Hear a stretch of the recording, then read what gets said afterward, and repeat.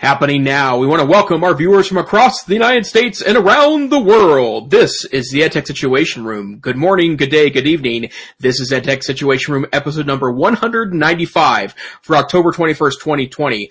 My name is Jason Neiffer, and I am the Assistant Director and Curriculum Director of the Montana Digital Academy, the state virtual school located on the beautiful University of Montana campus here in snowy Missoula, Montana. And joining me tonight, as always, good evening, Dr. Wes Fryer. How are you tonight, sir? Good evening, Jason. I am well and interested to hear a little bit more about that snow. So are you saying there may be cold weather headed to other parts of the greater United States? It very well could be. It's been snowing in parts of Montana for the past 48 hours. It hit Missoula tonight, and then our current forecasted low on Sunday is -4 degrees. So What? We clearly have some winter weather heading to the northern Rocky Mountain region. All right. Well, not to skip my introduction, but I am the Technology Integration and Innovation Specialist at the Cassidy School, also known as the 5th and 6th grade media literacy teacher and the 5th grade Spanish teacher. So, you know, that title is long. But coming to you from Oklahoma City, where I'm pretty sure we hit 80 plus degrees today, but it's supposed to cool down a little bit. And, you know, fall break is over and we're looking forward to Thanksgiving, but it's a ways away. So we've got the end of the trimester coming on November 5th, which will mean a switch over for my media literacy classes, and we are continuing to see numbers in the news going up as far as COVID, but school is continuing to meet face-to-face, and things are continuing to go really well there. So what are we going to talk about tonight in addition to quick little weather updates for Montana? I understand with the flag that you'll be declaring a formal electoral campaign tonight. Is that right, or is that not? Unless the office is bearded Montanan, I'm not entirely sure that I would want an elected office right now, but I am flying my Montana flag proudly in my office. I've been working, I think we've mentioned several times in the past, that now that I'm working at home full time, it probably will be for the foreseeable future, I've been working on my home office. Before I had a quaint but kind of dank office in the basement of our home that kind of felt like a basement office, and my wife and I decided to take a couple spare bedrooms that were unlikely to be filled for the, again, foreseeable future and turn them into our kind of ideal home offices. And so I had bought a Montana flag a couple months ago and now had a means of hanging it up. So I got my iron out tonight, made sure it was nice and crisp and ironed, and there it is, the Montana flag. But this show's also not about flags. So tonight's topics include privacy. We have some Google and Chrome OS updates. Interesting article about podcasting tonight, a little meta since you're listening to it on a podcast. The so-called tech correction, as we refer to it on the show, social media, media literacy, our favorite topic every week, miscellaneous, and then Geek of the Week, where we'll share something kind of geeky that's been on our mind in the past 7 days. Dr. Fryer, where would you like to start tonight? Oh, goodness. Let's start with the privacy articles that you had put in from last time, because we didn't really get to jump into those, and I think that's going to lead to some good discussion. I'll let you take the lead there. Sure. Well, I guess the theme of at least two of these articles is, holy dog, this is interesting and beyond what I thought would be available to people that are trying to track you or find out more information about you. The first one is a CNET article from October 8th that talks about the police now are able to, and courts are, I wouldn't say stepping necessarily in the way, but some of the subpoenas that Google has been accepting lately don't just involve things like your email or docs you may use that are stored on the wider Google system. Instead of saying, you know, did person X search for this on this date, they are actually going to Google and asking them who searched for these terms on this date and time. So in other words, trying to kind of reverse engineer searching to say that, you know, who searched, for example, in this case it was an arson case, they were looking for certain search terms and who might have searched them in a time and a place. And this was stunning to me, in part because the United States has a long history of protecting things like your library book record, right? If you are a patron of a public library, which is usually a publicly funded institution, the courts have been very clear that what you read is of no business to anyone from the outside, and oftentimes the privacy advocates are joined up by the nation's librarians, who will step in and say that what you choose to read on your own time is of no one's business but your own. And so it's surprising to me this is happening, but it's also an extraordinary ask, I think, to say that if you are searching on Google, and it's obviously tied to your IP address and maybe even your Google account, if you're signed into your Google account, that is suddenly something that police can ask for and get list of information in that way. And I guess I was stunned by this notion and thought it was a massive overreach. So putting your maybe tinfoil civil libertarian hat on, Wes, any thoughts about this evolution? So my first thought is, in terms of media literacy, to what degree do we have an obligation to let students and others know about this, and at what age would we allow them to? In terms of the surveillance capitalism model that is keeping, Google and Facebook among the most, and Amazon really too, the most profitable, companies ever in the history of the planet. Your search history matters, and what you say matters. My wife had another one of these situations where, we were talking about something in the car, and then the next time she opened up an app on her phone, I think it was Facebook, because she's really not an Instagrammer. Wow, there was an ad for what we were talking about, and you'll hear these studies. They say, no, your phone's not listening. I've heard so many stories just like this from other people that there's no other way to explain that. So the history of things that you search for matters in terms of it's being tracked. It's being part of that opaque record that is out there in the cloud.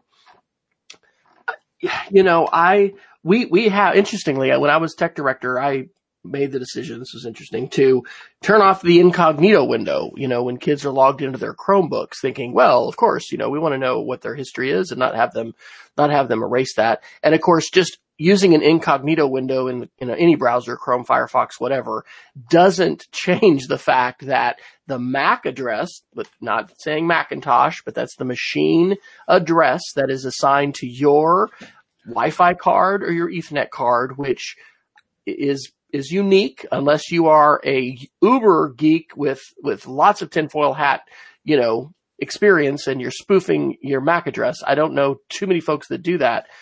You either have to be doing that or running a browser like Tor. I don't know. There are times that I'm using incognito searches, and I teach teachers how to do that, because you need to check your Google links, right? When you're sharing something, this is happening a lot with remote learning, and parents may click on it. In the case of our younger kids, we may not be having them log into their Google account. Are these links available, et cetera? There's reasons to be using those tools. Is there a case for teaching, students and others how to be anonymous online, and then to be very wary and careful of the things that they search for?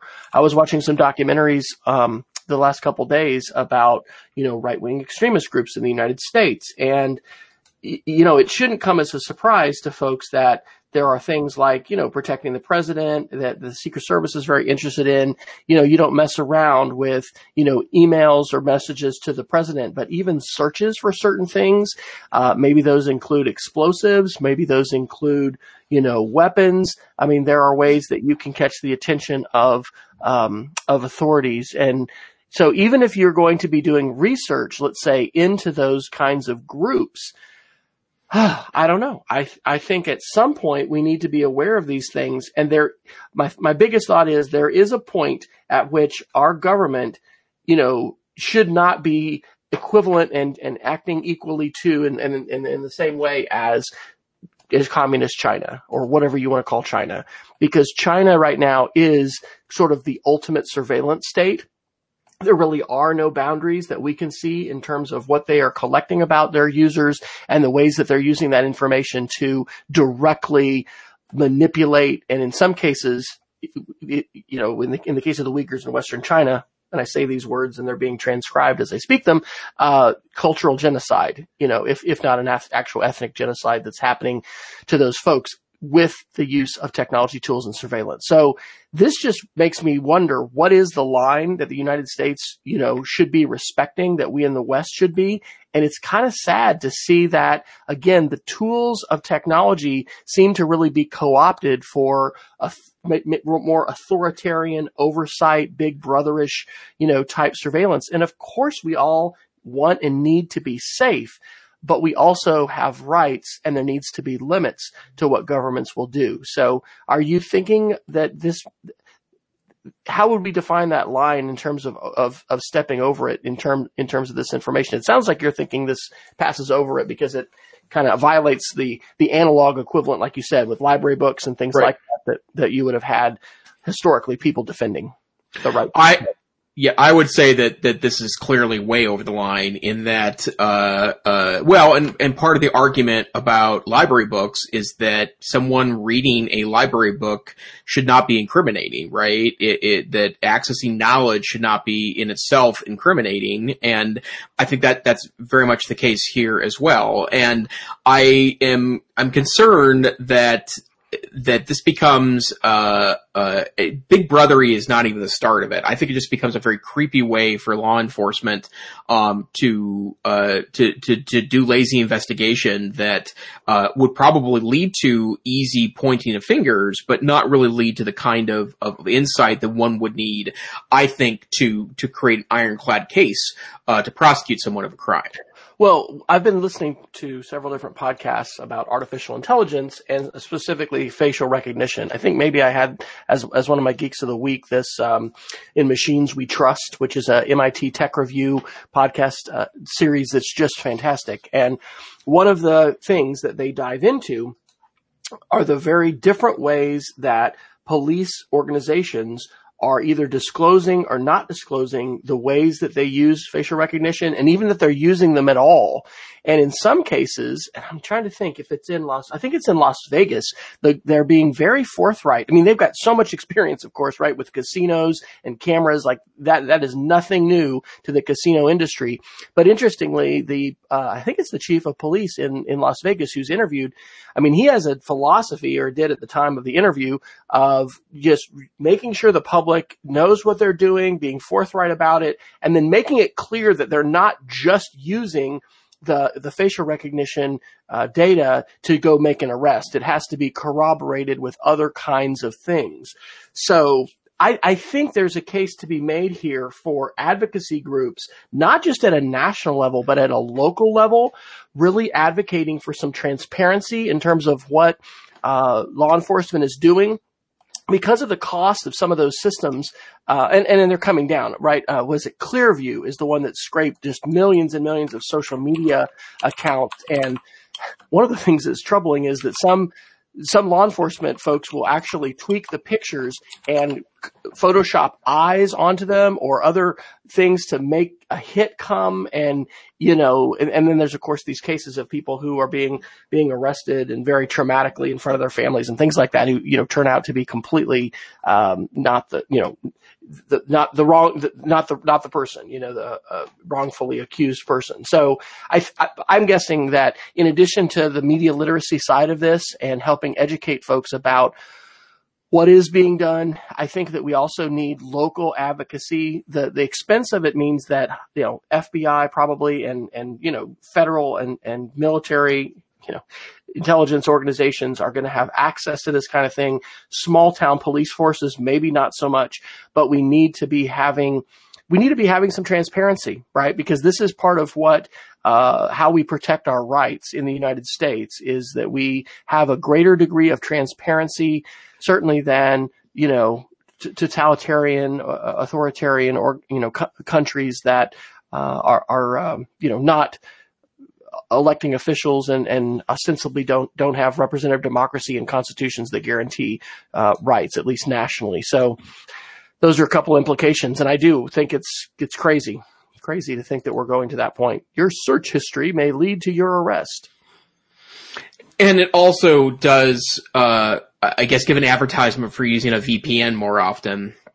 That I don't turn on VPN to search. That's just never been part of my strategy for me. It's a security thing. I want my internet traffic. Yes, I don't particularly love it being viewed by my ISP, but at the same time, though, I'm usually turning a VPN on to create security in a public Wi-Fi situation. Here's an interesting thing about this, and I want to commend to folks the Security Now podcast. I think I learned more about TCP/IP and the way that the packet-based internet works, listening to early episodes of Security Now, which is part of the TWiT network.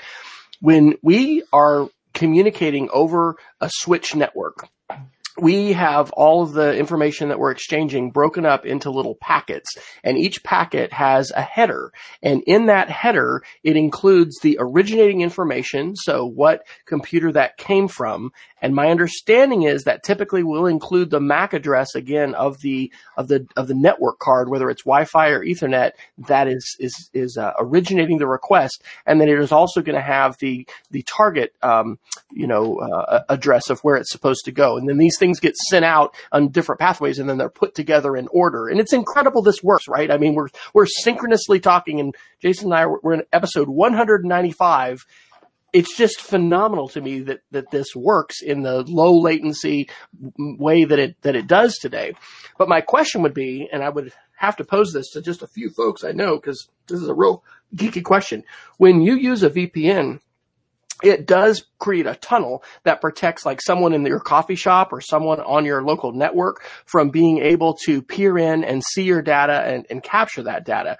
But I don't think it obfuscates your identifying information. And databases work with key fields. You have to have a key that connects the data, and our social security numbers have been major keys that would connect us to, for instance, our debt and loan information and borrowing and history and things like that.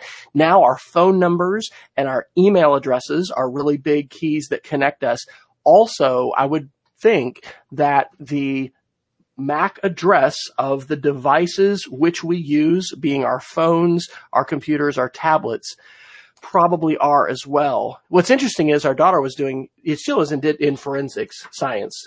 She's probably not going to major in digital forensics. Those are folks that know the answer to that kind of a question.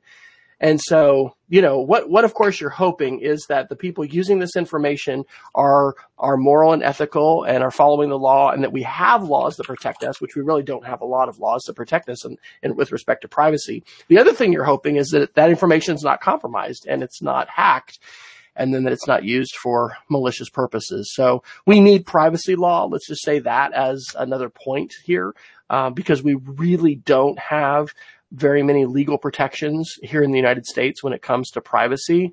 And, we need advocacy. We need some really smart geeks. I mean, I was joking with Jason about running for office, but I mean, we really do need smart geeks to be in positions of elective office and then working for and with our elected officials so that we can have some informed law around this, because we do need to have protections of rights. If we don't have right protections, then the tendency is for states and authorities to kind of run roughshod over folks, civil liberties, and that happens historically. Even when you do have things on the books, you've got to defend them, and they've got to be advocated for. And we really don't have a strong privacy regime in the United States. So I would say this article and this use of data points to, again, the need that we have for some privacy regulation and protection in the United States. Absolutely. And then one other article is kind of an interesting, I guess, companion article to this. This actually goes back to earlier this year. This is from Motherboard, which is the tech blog by Vice. On January 27th, leaked documents expose the secretive market for your web browsing data. And I guess the part of this that's so interesting to me is that I didn't hear about this in January, but basically, Vice did a deep study based on publicly available information, some invoices, some interviews that basically said that Avast, which is the free virus software provider, and they've got some services for schools, also some services that you can pay for. Had a something called JumpShot, and JumpShot was a subsidiary of Avast, and basically from JumpShot, companies could go to Avast and purchase large banks of individual users' browsing history. And it did not come with the identity of the browser per se. Oftentimes was by device. So in other words, this Windows computer has this browsing history, but it was easy enough to look at the browsing history that you could oftentimes reconstruct who the person was, or at least get a really good profile of them. And it was purported as being a very useful set of data. Companies like Home Depot, Microsoft, Pepsi, Google all purchased this data at one point or another.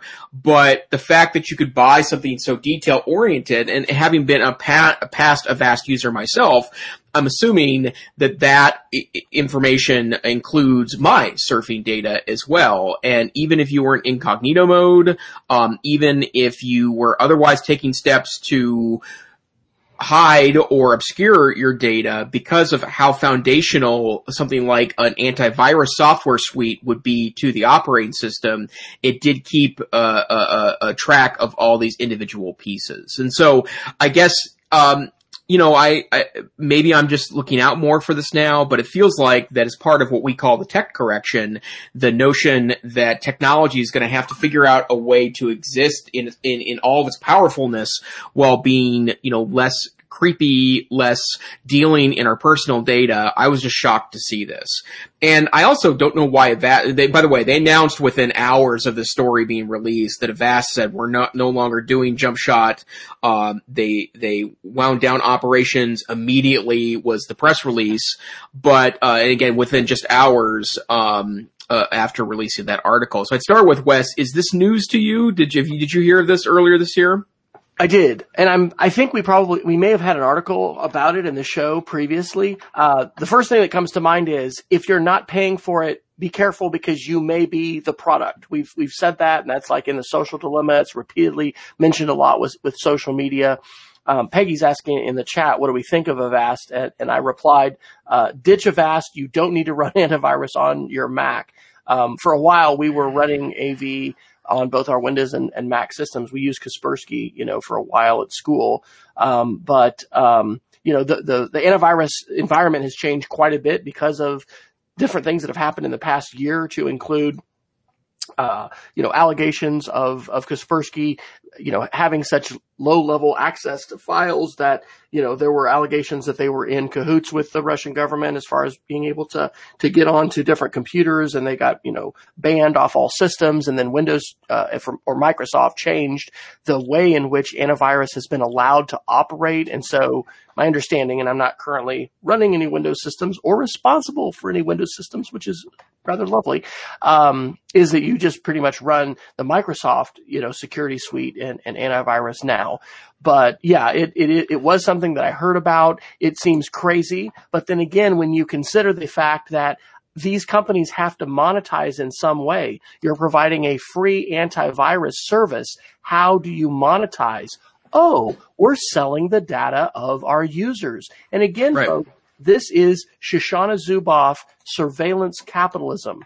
I've heard repeated podcasts and seen videos of her talking about her book. I have not read her book. It is a long, large book, but we all should be familiar with the concept and the economic model of surveillance capitalism, because it is the underlying economic model that underpins the majority of our tech companies today. And it means that you and I are selling, our data is for sale. We are not profiting from it, but we are gaining free access to some different tools. So I would say user beware, and also continually look at what it is you're running on your system.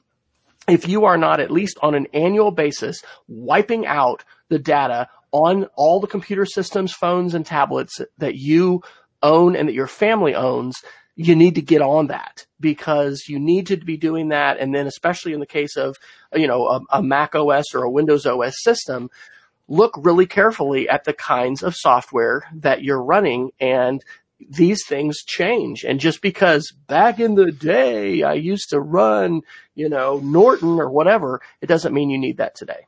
Right. And I would also note, as a part-time Windows user, I don't think you need third-party antivirus for Windows if you're running the latest version of Windows 10. Windows Defender has been proven to be an effective antivirus, anti-malware software suite. In addition, if you are running antivirus software, oftentimes that can open up additional holes that could make you a bigger target for malware and other nastiness. And in the last couple of years, again, I listen periodically to Security Now, which is kind of where I get some of my geeky knowledge about that stuff. That they changed fundamentally the ways in which third-party security and antivirus companies are able to interact with the Windows operating system. So I concur with what you're saying. Have you had any bouts with malware or viruses on your Windows system? It's been a while, Jason. I've not. The last time I had anything really serious on my machine was probably 12 years ago. And it's when I was running, some more off-brand, software is, I guess, the way I would put it. And it was caught by whatever I had then for antivirus. But, part of it is that I'm extremely cautious, and I don't open stuff, and I don't install weird things on my machine, and I try to make sure that I know the provenance of things that are installed on my machine. I don't utilize, pirated software. I buy stuff. That's a lot easier, in 2020 than it was 15 years ago, because I think there's a lot of reasonably priced Office suites and stuff, including Office 365 available for relatively inexpensively on a yearly basis, to end users. But, the bottom line is that, downloader beware. And I would add to that as we are having students install things like Chrome extensions, I used the extension Mote today, M-O-T-E, so that my Spanish students could hear me narrating, or not narrating, but, just, reading, different sentences that they were using as a script. It was great. We're talking about, is this safe? How do I know? Well, my teacher is saying it, but if you were to go, how many downloads does it have? How are we going to ascertain that? That is an important skill that we need to help students as well as older adults acquire and develop. And that is, how do you know what to trust? And when you make that decision to say, yes, install, yes, you can read my Google account or whatever else, you are making some significant decisions, and you need to make sure that you trust whoever the developer is on the other side of that button. And that can be a challenge. Yep, absolutely.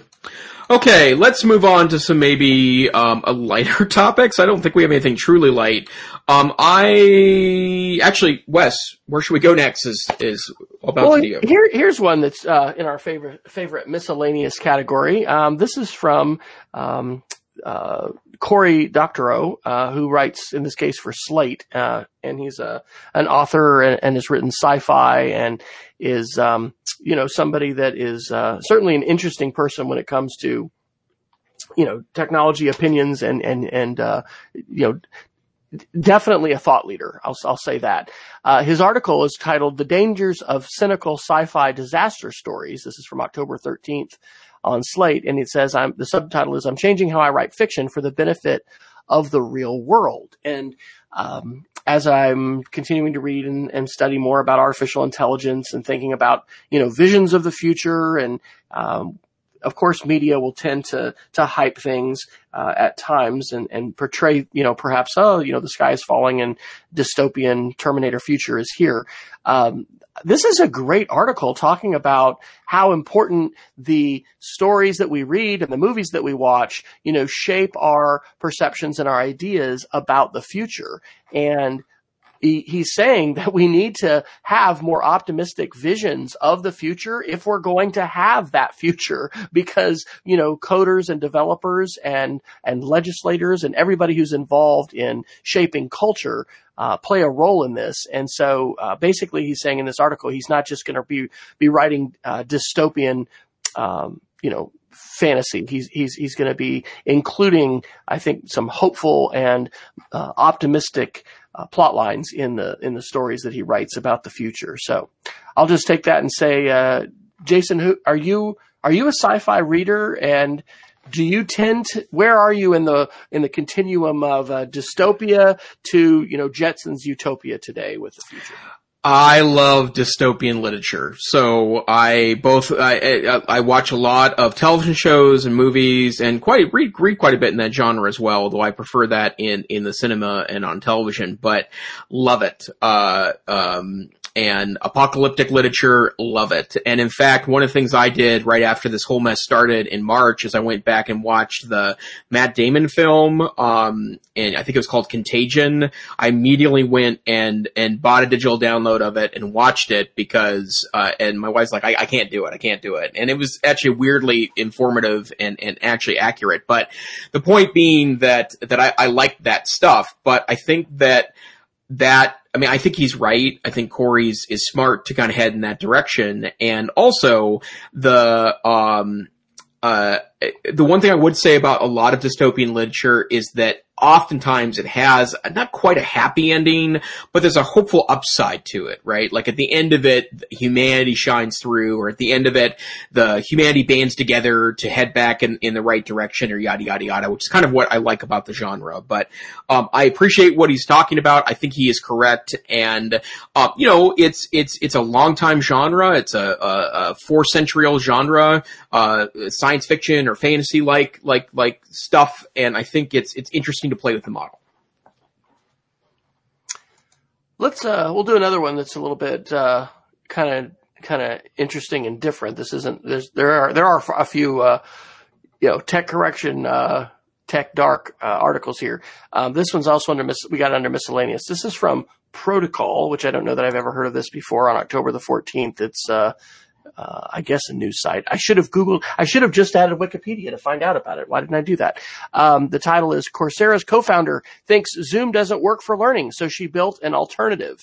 The Coursera name should definitely get your attention, because that is a huge and popular platform for MOOCs and for just building, online courses and online education. So Daphne Koller is the co-founder that this article is talking about. And the video platform that she has built is called Engage LI, or maybe it's pronounced Engagely, I'm not sure. And so she is not just taking what is being provided for business and, corporations and probably just more business meetings in the form of Zoom, but she is trying to reinvent video conferencing. And so the article mentions the fact that, eye tracking, privacy concerns, monitoring students, that's an issue that they have decided not to embrace. They are trying to focus in engagement metrics on how much students are interacting with the platform and with each other. And I just think it's pretty fascinating. So have you heard of Engagely, Jason? And do you guys use any synchronous video at this point with your courses for the Academy, or you guys are mostly async on Moodle? Is that correct? That's correct. Yeah, we are primarily an asynchronous program. We have teachers that will run sessions with kids. Our AP Calc teacher is probably the most prominent amongst that list, that he'll run regular study sessions with kiddos that want to get in and just kind of work through inking a problem with them. And he'll, archive that and save it for later. And, I would say that I've not heard Engagely. I do think that there needs to be something that, there needs to be better tools for this. I keep thinking the more likely scenario, rather than building yet another video conferencing tool, is that Google Meets or Teams or Zoom or one or all of the above are going to add in better learning tools to make it a better experience. Now, that said, that I like Zoom. Zoom happens to be the video conferencing solution that the University of Montana has purchased for its staff and students. And so I have access to a Zoom license, and I've seen really effective Zoom teaching, with breakout rooms and utilizing a nice ebb and flow. I just clicked on request a demo. I'd like to see what this looks like. It wouldn't be something we would likely utilize, but I do think there is some merit in the notion that someone in this space should have education first, even though it feels like to me that one of the existing platforms could easily add tools to make it better. Yeah. Well, I will say that I have really enjoyed the the enhancements to Google Meets Yes. that have finally rolled out. Actually, I didn't check today. We've been waiting on breakout rooms, and they're supposed to be imminent. But the integration of Jamboard, just easier access to some controls, blurred backgrounds. There's, a few things that we've been utilizing. So again, with, I'll put in a plug for educational technology departments, right? If your school district and your organization, your educational organization does not have some educational technologists that are very well steeped in learning pedagogy and up on tools, it's really important, right? Just because you are invested in, platform A and video conferencing solution B today, doesn't necessarily mean that's where you're going to be forever, or where you should be. And, that's something that's been technology overall has been a mission creep kind of thing in a lot of organizations where it's just gotten more and more important. And there are a number of organizations that haven't staffed and scoped and staffed for the importance of the educational technology and the technology support, side of IT. So anyway, a short little rant about that. Where would you like to go next? Let's see here. Let's talk about some Google stuff. Lots of interesting things from Google World, and I'll kind of get through these kind of quickly, and then feel free to jump in and comment, Wes. First and foremost, Android Central reporting on October 14th that Google is once again extending the life of Chromebooks. Now it's 9 or 10 years on most released Chromebooks. This is excellent news. I think this is something that's really important to have longevity with these devices. However, there's a massive caveat here that there's a blog post in my head somewhere on this. I need to find the time and the patience with my writing to be able to do it. The only problem with this is that it, in my mind, diminishes the fact that the predominantly large number of Chromebooks that are sold are low-end Chromebooks. And what I don't want to happen, even though I know that there's a lot of desire on the part of IT directors adopting Chromebooks, they could get 6, 7, 8, 9, 10 years out of a device. The bottom line is, if you're buying low-end Chromebooks, asking it to do 4 or 5 years, I think, is too much, because as the technology gets more complex, and I mean the technology including on the minimalistic Chromebook, the web becomes more complex. The lower end Chromebooks are going to slow to a crawl. It's going to ultimately create a scenario where the Chromebook itself is unusable for most common learning tasks. And I think this is really great news if you're utilizing a higher end Chromebook. This is it's not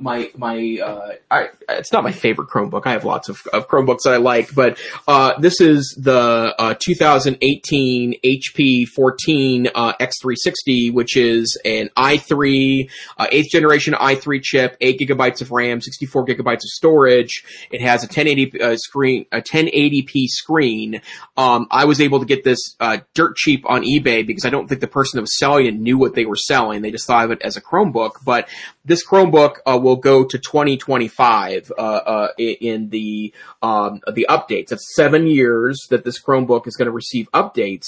This Chromebook will probably be speedy enough in 5 years from now to be able to serve the modern web up, no matter what Chrome OS looks like. But if you're talking about other Chromebooks that were sold in 2018, they oftentimes had slow Celeron chips. N4000 chips were very popular in 2018. There were still Chromebooks being sold with 2 gigabytes of RAM, although 4 has become the standard. I honestly think 8 for most learning exercises would be a minimum that I would look for. And I just don't think it's realistic to expect a Chromebook that's built to be value priced, right? The $169 Chromebook, the $200 Chromebook, the slow Celeron chips, to be a realistic solution for 6, 7, 8, 9, 10 years. And so again, I'm happy about this, but I think there has to be a caveat with articles like this. And I can absolutely attest to that, because all of our 5th graders are on Chromebooks, and we have some older Chromebooks that need to be replaced and are on schedule to be replaced. And when we practice some remote learning in the classroom, muting all of our mics and getting on the Google Meet, It was a mess. And I'm also just seeing, because I asked my kids to record with Screencastify, the delay in simply clicking the Screencastify icon and having it show up to either start or stop a recording. It's dramatically different with these older Chromebooks. And I believe we need kids to be creating content, not simply consuming it. Yep. And the kinds of apps and extensions and things like that allow students to do that on Chromebooks, they require memory. They have some complexity. So totally agree. And that should also be a part of your not just IT strategy, but your overall school budget, right? Should be your refresh and what the refresh plan is. And it shouldn't be kids are going to use this thing for 10 years, and even 5 years. If you're using Macs, you're going to be able to stretch that quite a bit more. Not so, with Chromebooks. And that just needs to be part of our cost of doing business as schools, is that part of the devices that we provide. Or maybe you are BYOD and you're asking parents to do that. You need to make sure that hardware is up to the capabilities and requirements of the modern web. Yep, absolutely. And so, now let's juxtaposition that with another article. This is from today's Verge. Acer is going to release an interesting Chromebook, and my understanding is it's later this year, early next year. It's the Chromebook Spin 513, which is the very first Chromebook with a Snapdragon chip in it. And for those of you that are unaware of kind of chipsets in mobile phones, Snapdragon is the high-end chipset available for Android phones. And the Galaxy Note 20, which is the high-end Samsung phone, uses a very fast Snapdragon chip in it. They have 3 levels of chips. It uses the highest end chip to provide performance. And like we talked about last week, remember these ARM-based chips that we're talking about, 100,000 times more powerful than the Apollo landing vessel's computers, right? We're talking about extraordinary computing power in your pocket. But Acer's will be the first one that uses a Snapdragon chip, and then you juxtaposition that with Chrome Unboxed's article from October 16th that ARM processors may be really important to the future of Chrome OS, because there are now extremely speedy ARM chips. It's so speedy, remember, that Apple's moving towards this, right? Apple Silicon, which is the Apple chips that they're developing internally, is based on an ARM processor architecture. And now that Chromebooks are coming out, they've been ARM chip Chromebooks out for some time. They've been notoriously slow, good with battery life, but not super speedy machines. These new generations of ARM chips could really make a huge difference, both in providing a value-based Chromebook, but also one that can process the web in extraordinary ways. So it could be at some point, and maybe this is what Google is really moving towards, that 10 years could be realistic when it comes to Chrome OS being supported, because if these fast, cheap ARM chips end up dominating the marketplace and create speedy machines, who knows what can happen. This is the ongoing march of Moore's Law, right? Moore's Law is the doubling of processing power and the halving of costs. I'm saying that right. About every 18 months is what it was. And there have been different, prognostications of folks saying, oh, it's going to end, it's going to stop. But we've seen, for different reasons, this continued march where, processors are faster and faster and they're cheaper and cheaper. And so we're at the point now where mobile phones have such powerful processors that companies like Apple and, as you said, like Acer and others are saying, hey, this is the processor that we can, put into our computers. And I think this is absolutely the wave of the future for high-end video editing systems and some servers and things like that. I mean, we'll continue to see other chip options, but we definitely see that roadmap coming from Apple, as you said, with the Apple Silicon. That's going to open up interesting possibilities as far as interoperability with apps as well as software, and then also touch interfaces and all kinds of things. And for consumers, it should be good because it means probably lower power consumption. That means longer battery life and, acceptable performance, which, now is just like, yeah, that's really fast. That's kind of all I need. I mean, who really does need a faster processor in their phone at this point? I mean, Apple's continuing to, and also I'm sure Android and others invent, new image processing technologies that just, are amazing. But, last year's technology was pretty amazing, and the processors are pretty incredible that can do, however many, billion calculations a second or whatever they do now. Yep, absolutely. And then, Wes, I know you dropped a couple articles in about the Department of Justice antitrust case against Google. You want to jump on those? Yeah, definitely. So this is an Ars Technica article from yesterday on October the 20th, and it's from Kate Cox, titled "What We Know About the DOJ's Antitrust Case Against Google So Far." And of course, probably the most important thing to note is this is in a political season where we have a election that is just around the corner. But these investigations have been going for a long time. And as she notes in the article, the Department of Justice doesn't issue these kinds of antitrust cases very often. We had the big one against AT&T, which led to the breakup eventually, and then of course they merged again. And then we had Microsoft that had antitrust. But this is getting to the heart of some of these deals we've talked about. We've talked about Firefox recently on the show, and how really most of the money Firefox makes is from Google, because they keep Google as their predominant search engine, and Google pays money for that. And so this particular lawsuit is focused mainly upon Google's dominance of the search industry, the search market. They dominate something like 90+% of all internet searches. Google is saying in their response that this isn't going to impact and benefit consumers. I am not a lawyer, but one of the things that I seem to remember hearing about antitrust, at least historically, is that the impact to consumers is significant. And anyway, that's what Google is issuing as its initial response, is that, this is about consumers. The case is talking about competitors and saying, that competitors are not able to, enter the market, move and gain market share because of Google's dominance. What's also at play here is something we've talked about on the show before called network effects. And that's when large players gain a dominant foothold, and then they tend to maintain that. And they do that in a variety of ways.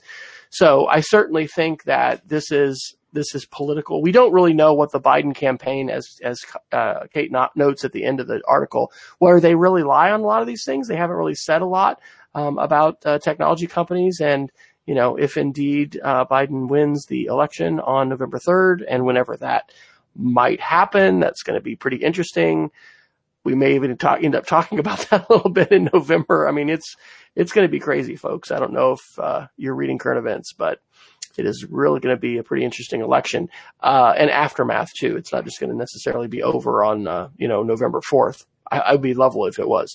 Right. But anyway, I think this will definitely be affected by the winds of change if we have someone different in the White House. But overall, the issue of technology companies and their power, how large they are. We talked briefly on the show last week about, this assertion that some folks have with regarding social dilemma and regulation, that, the company should just be broken up.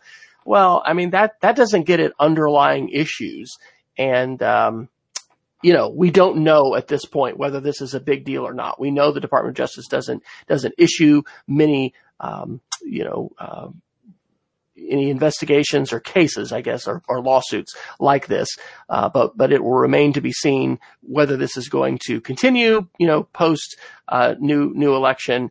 And we also don't know, if it's going to stick. So any thoughts you have on that?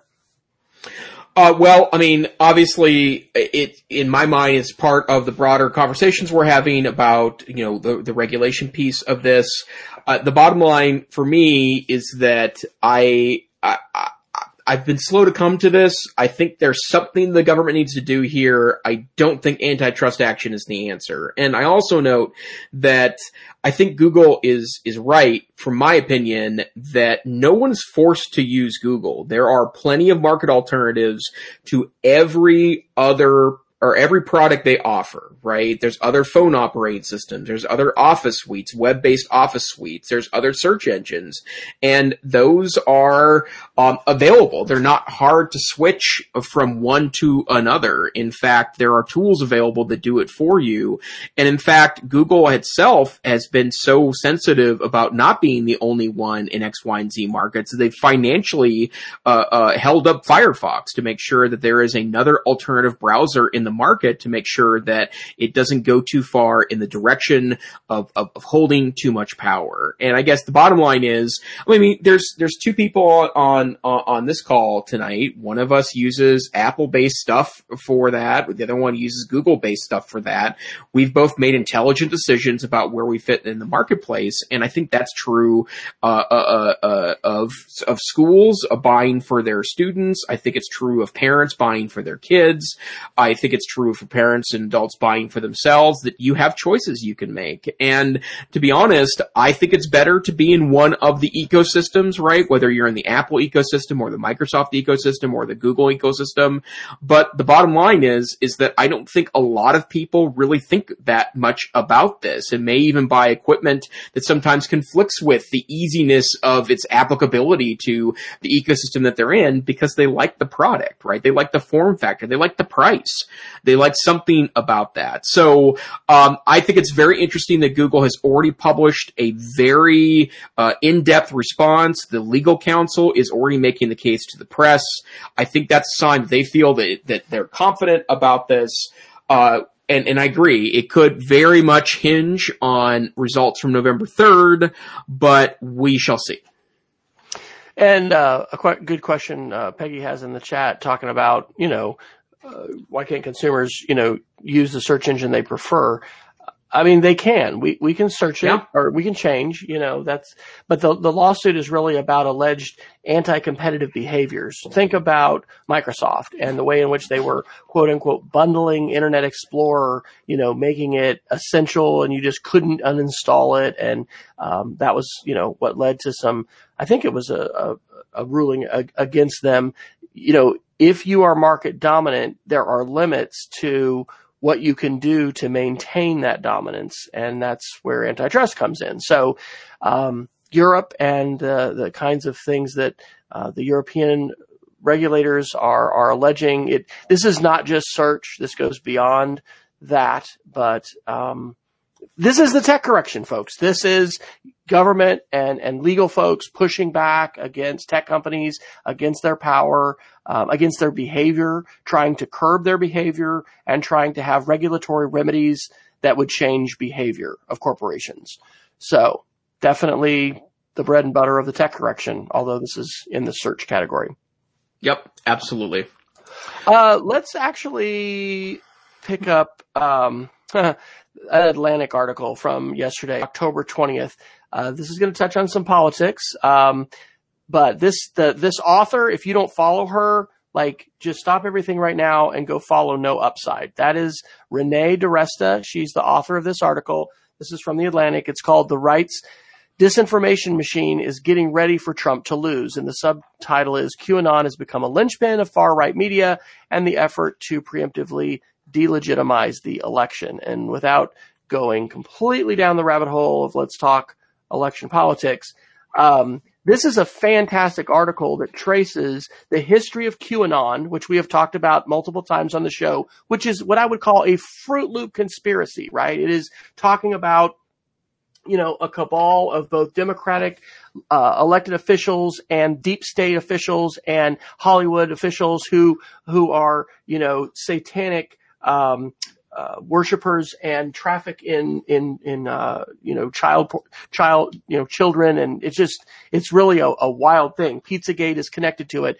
DiResta in this article lays out an excellent, not only history of where QAnon and conspiracy theory has come in the past few years, the roles that the platforms, specifically Facebook, but also YouTube and, probably Twitter as well, but particularly Facebook and YouTube have played in pushing this fringe conspiracy information to people, and the ways in which this has become more and more mainstream. And she makes some really fascinating and important points here about differences between mainstream and social media and the ways that it really is not mattering as much in terms of how the agenda and the issues of the day and what's trending, how that's happening. This is a fantastic article, and I put DiResta up, right at the top of some of the trusted folks that I really respect in terms of their understanding of the information environment, the ways in which it's changed, the ways in which it has been weaponized and continues to be weaponized by bad actors with malicious intent. And it's not good news because we haven't had systemic changes. We've got some other articles that we may not get to yet, which some of those were from last week, about how YouTube and Facebook and Twitter, we talked about some of them last week, have been taking some steps to try and curb this content, but it's really too little, too late. And the ways in which these conspiracy theories have become a significant player in the political environment, that's not going to change just because we have an election. So you want to touch any of that, Dr. Neiffer? Yeah, it's interesting you should mention this. I'm a big West Wing fan. I've watched through the whole series more times than I care to say, and I've been trying to get off the West Wing, to be honest. I want to take a little break from it, maybe until the new year. And there was a special on HBO Max last week where they took an episode of The West Wing and did a theatrical reading of it, a stage reading of it, in support of voting. And one of the things they talked about, they had some breaks. They were working with a nonprofit, bipartisan nonprofit on voting. They were talking about how important it is that this year, right, that we need to be extremely conscious on election day and after, so November 3rd and after, whether or not the presidential race is decided on November 3rd or congressional seats, Senate seats, governorships, even local elections, that because it is in such an extraordinary time, because of the movement towards mail ballots, because of the legal wrangling, that it's going to look differently, but don't let your guard down in being a good, savvy consumer of information. And they even mentioned kind of some of the things we talk about here: verifying sources, do not spread misinformation that you can't verify from other mainstream sources. They specifically called out the AP and Reuters as places to go because it's more of a news source as opposed to opinion-based journalism. And I just thought that was really interesting of that take. And I guess as a political observer, and also I mean my undergraduate degrees in political sciences and stuff I used to study and teach about, I guess I knew that it was going to be a significant issue on November 3rd, right? I think the election's going to be close enough at the federal level. I think there's a lot of heavily contested House and Senate seats that are up for election. I think that we just need to not expect to not get the full picture on November 3rd, and then utilize and model this for others. If you are talking about politics on social media, don't spread information from, Bernard's Blogland. Instead, before you post anything, before you comment, go read other sources, right? Even if you are focused on opinion journalism, go look at the other side of your political opinion, juxtapose those two views with each other. I think that's the kind of stuff we need to be prepared for. Lateral reading is what you're talking about. And in addition, it's just checking out the source. In fact, I'm trying to do that with Protocol right now. Add the word Wikipedia to the domain name of the website that has the source, and see what folks on Wikipedia have said. And you can even look at the talk page, and if there's argument and debate about it, we've got to be checking out sources. And if the source on its face is not credible, then full stop. That you don't need to go any further. You don't even need to read the article. It's vital. We're not, by the way, going to media literacy educate ourselves out of this in the short term, but I don't even think we are in the long term. I think that's a necessary requirement that we need to be doing at all levels. As soon as students are using the internet to get information, we need to be talking about media literacy. But it's going to have to be partnered with with a broad strategy, and that is going to include, in Wes's humble opinion, some regulation and some rules that are going to need to be, issued by not only governments but maybe even international bodies. And this is something that's going to take a while to do, and it's going to. I think this is going to be an unprecedented election, and I think that sadly I don't know. I don't really look forward to the conversations I'm afraid we'll have in November, shortly after it, because, what we hope is that we're going to have elections that are, decided, and that's it. I don't think that's gonna be happening. And the information environment and what DeResta is talking about in this article, it plays directly into it, because that is fanning the flames of folks who are questioning, the legitimacy of things like mail-in voting and just the electoral process overall, and some other things.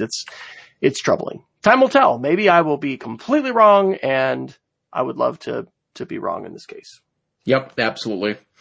Well, sir, it appears we are at the top of the hour. Is there anything else we need to get to before we head to our Geeks of the Week? I think we can proceed. So I'll go quick. I've got two short little 2-minute video from the YouTube creators. If you don't follow that and you're at all creating videos, it's an excellent Twitter channel to follow, or channel to follow, as well as, of course, YouTube channel. And it's just called How to Trim Your Videos with the Video Editor. So YouTube's fully transitioned over into what they call the YouTube Studio, and I really like the changes and just had to make some edits. I actually had a Spanish a Spanish speaking error at the beginning of a video. So just kind of took that and trimmed the front of that. And it was just really fast to do in the YouTube video editor. So that's great. And then the second one is just a podcast recommendation. There's a really, really fantastic podcast from the New York Times that is called Sway. That is by Kara Swisher, and she has an episode from the end of September. This is an interview with Elon Musk, and it's titled "AI Doesn't Need to Hate Us to Destroy Us," but that's kind of a silly title. He really goes into a lot of the projects that he's involved with, from SpaceX to Tesla to batteries to Neuralink. Just super fascinating, right? And Elon Musk is somebody who is important to follow and track, and is doing things that are changing the world. So I would recommend that podcast. How about you, Dr. Neifert? Just an interesting an additional service to play around with if you are kind of a cell phone service hopper, as some folks are. I am continually looking at new alternatives for my in-laws because they live in an internet dead zone. No wired internet is available to them. And I won't go through the long story of the kind of rigged up system that I have right now for them. But we're experimenting a little bit with Visible, which is a subsidiary of Verizon. It goes over Verizon towers, and it has unlimited hotspot and unlimited data for as little as $25 a month if you take advantage of their party pay plan. So Visible.com, great subreddit of Visible users, some of which are happy, some of which are not, in case you're looking for cheaper cell phone service. Sounds good. Well, Dr. Fryer, we are past the top of the hour. Where can people find you on the internet? I am W. Fryer on Twitter. My blog, speedofcreativity.org, is where I periodically post. I think I actually wrote a post night before last. And I am sharing my media literacy and Spanish curriculum on mdtech.cassidy.org. How about you?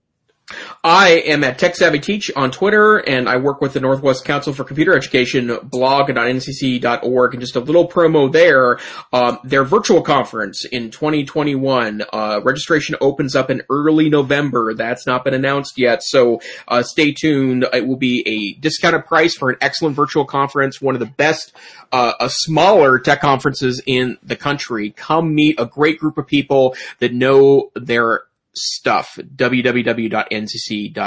But this thing here is the EdTech Situation Room podcast. We are a once-a-week podcast on Wednesday nights at 9 p.m. Central, 8 p.m. Mountain, somewhere in the middle of the night UTC if you happen to be in Western Europe. But hey, if you can't join us live, although we'd love it if you do, feel free to go to our website, edtechsr.com, where you can see the links for each week, download tiny MP3s of the podcast. You can go to YouTube. I just noticed, Dr. Fryer, that last week's episode had 299 views on our, I know, I was... On YouTube? on YouTube, 299 views of episode number 194. Apparently the cool kids are going to YouTube. The robots got us, guys. That's what I'm saying. Apparently so, for the EdTech Situation Room. Or you can download us wherever finer podcasts are aggregated. In the meantime, we hope you stay safe, stay savvy, and we hope to see you next time on the EdTech Situation Room. Adios.